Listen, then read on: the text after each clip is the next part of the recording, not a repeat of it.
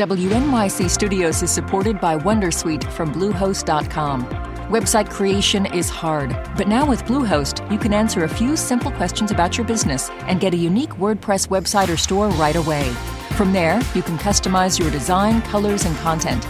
And Bluehost automatically helps you get found in search engines like Google and Bing. From step-by-step guidance to suggested plugins, Bluehost makes WordPress wonderful for everyone. Go to bluehost.com/wondersuite. WNYC Studios is supported by Dana-Farber Cancer Institute. Their scientists played a substantial role in developing more than half the drugs approved by the FDA in the last 5 years. At Dana-Farber Cancer Institute, what we do here changes lives everywhere. Find out more at danafarber.org/everywhere. Welcome to NYC Now, your source for local news in and around New York City. From WNYC, I'm Janae Pierre. President Zelensky told us, if Ukraine gets the aid, they'll win the war against Russia. But if they don't get the aid, they will lose that war. It is that crucial. Senator Chuck Schumer and local supporters of Ukraine are urging the House of Representatives to sign off on an aid package that would send $61 billion to Ukraine's military. Members of the Ukrainian American Bar Association in Astoria pointed to the Republican-controlled House for stalling the aid money. Andrew Podubny is president of the group and says the money is needed now more than ever. I urge you all, and especially the members of the House of Representatives, to consider the gravity of the situation. The Ukrainian people have faced unimaginable hardships and sacrifices in the face of Russian aggression and tyranny. The Senate passed the aid package earlier this month, but it has since been held up in the House. Speaker Mike Johnson allowed the chamber to go on a 2-week recess without moving on the package. New York City's housing agency says landlords are holding fewer rent-stabilized apartments off the market during a dire shortage of affordable units. WNYC's David Brand has more on the agency's analysis. Some landlords are keeping rent-stabilized apartments vacant because they say they can't legally charge enough in rent to cover the cost of needed renovations. Tenant groups call it warehousing. Property owners say it just makes economic sense. But the Department of Housing Preservation and Development says it's actually not that significant of a problem. The agency says the city has fewer than 2,500 rent-stabilized apartments with rents under $1,000 being held vacant for more than a year, far less than industry estimates. Officials say the growing shortage of housing stock is the real crisis. A recent study examines Black men and their feelings around their own masculinity after surviving gun violence. Stay with us for that conversation after the break.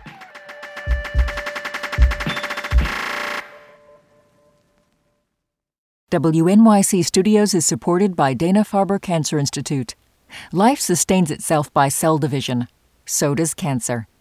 Breast cancer cells multiply faster because of CDK4/6 proteins. But what if we could block those proteins and stop runaway cell division?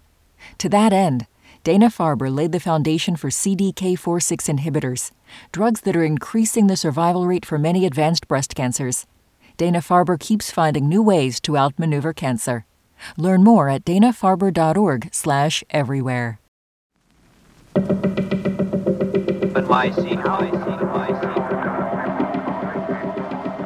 Protector, provider, self-reliant. Those are just a few core values of manhood identified by the participants in a study of Black men who were seriously injured through gun violence. The recent study examined how men's feelings about their own masculinity changed after they were shot. Men like Hashim Garrett, who was shot 6 times in the spine as a teenager and is now partially paralyzed. Dr. Nazsa Baker authored the study as a postdoctoral fellow with the Rutgers University Gun Violence Research Center. WNYC's Michael Hill talked with the two for a deeper dive into the study and its findings. Dr. Baker, would you lay out what you found in your research? I didn't initially go into this study trying to understand or research Black manhood and masculinities. It was something that I stumbled upon, but the main themes that came out of my study were Black men's perceptions of manhood and masculinities, their loss of independence and burden on others, and mobility, having to depend on either mobility devices or physical therapy sessions to be able to go from immobile to mobile again. What about the masculinity? What did you find about that? So I found that manhood and masculinities is very, very complex when we're talking about Black men. And I asked them, so what does it mean to be a man? And the 10 participants said, for me, being a man is being able to protect, being able to provide. And by provider, they're specifically talking about financially providing and also being able to just uphold white patriarchal standards of masculinity, being self-aware, being able to do things on your own. And for them being able to embody these typical, what we define as masculine traits was important because it's what society has constructed for men. And what does that have to do with any of them being survivors of gun violence? I think overall, when we think about marginalized masculinities, we think about men who are oppressed, which equates to them being invisible or overlooked. And Black men in general fall into that category. But when you have an intersecting identity of being disabled, you're hyper invisible because your identities don't fall in alignment with what society wants you to do. So when you are a Black man with not just any old disability, but a firearm acquired disability, you have to renegotiate certain things. So you may not be able to be the financial provider because your disability hinders you from being able to work. Also, the social expectations of being able to protect, your understanding of how you may have protected yourself or the ways in which you keep yourself safe may alter. And I think that's important for people to understand, in which when you're going from being independent to dependent, that makes you even more vulnerable. Hashim, if it's not too much to ask, would you tell us about the incident that led to your injury? Sure. So I was 15 years old when I was shot. I was living in New York City, in Brooklyn to be exact. And I was just making a lot of poor decisions, just trying to fit in. And so as a result of just kind of being lost and, that mindset or what we were taught as children, what happens in the house stays in the house. And so mom was in an abusive relationship at that time, wasn't with dad, but with somebody new. And so I just was trying to go to school and pretend and putting a mask on like everything was fine, and it wasn't. And so I just kind of found myself lost and got involved in gangs. As a result, I was shot multiple times. What was the most difficult thing for you in the recovery process, Hashim? I would say probably the most difficult part was accepting that life would be different. In what way? Just realizing that, I wasn't going to be able to move as fast, as everybody else. The little things of not being able to walk down a block and hold a girl's hand. And so that was just trying to get adjusted to the new normal. What was your definition of being a man when you were injured? Compared from before the gunshot injury to after? I would say prior to my injury, manhood looked like someone who provided, someone who was a protector.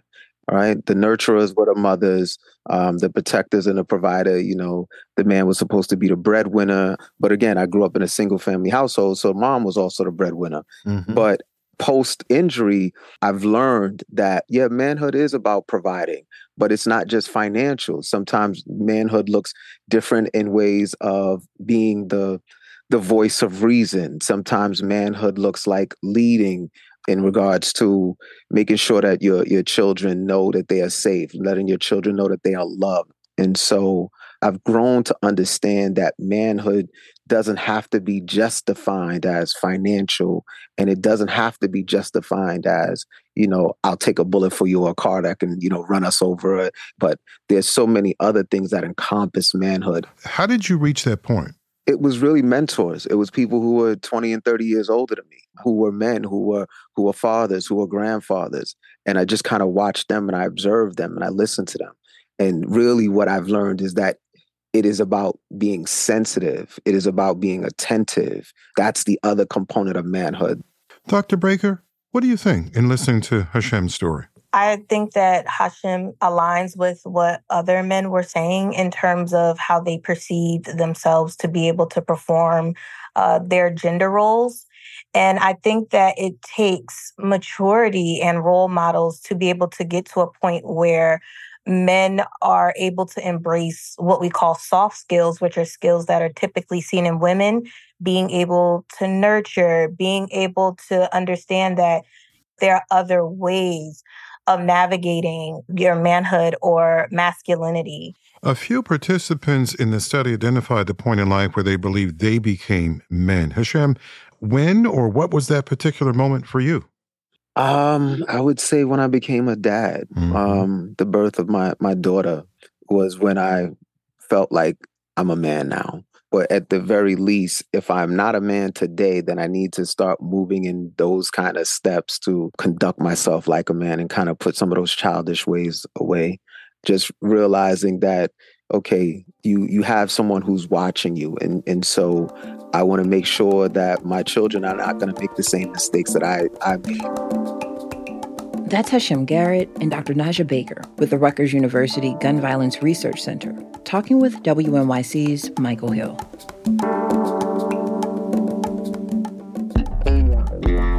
Thanks for listening to NYC Now from WNYC.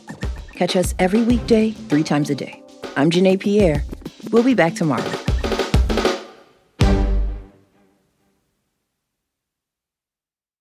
WNYC Studios is supported by Wondersuite from Bluehost.com.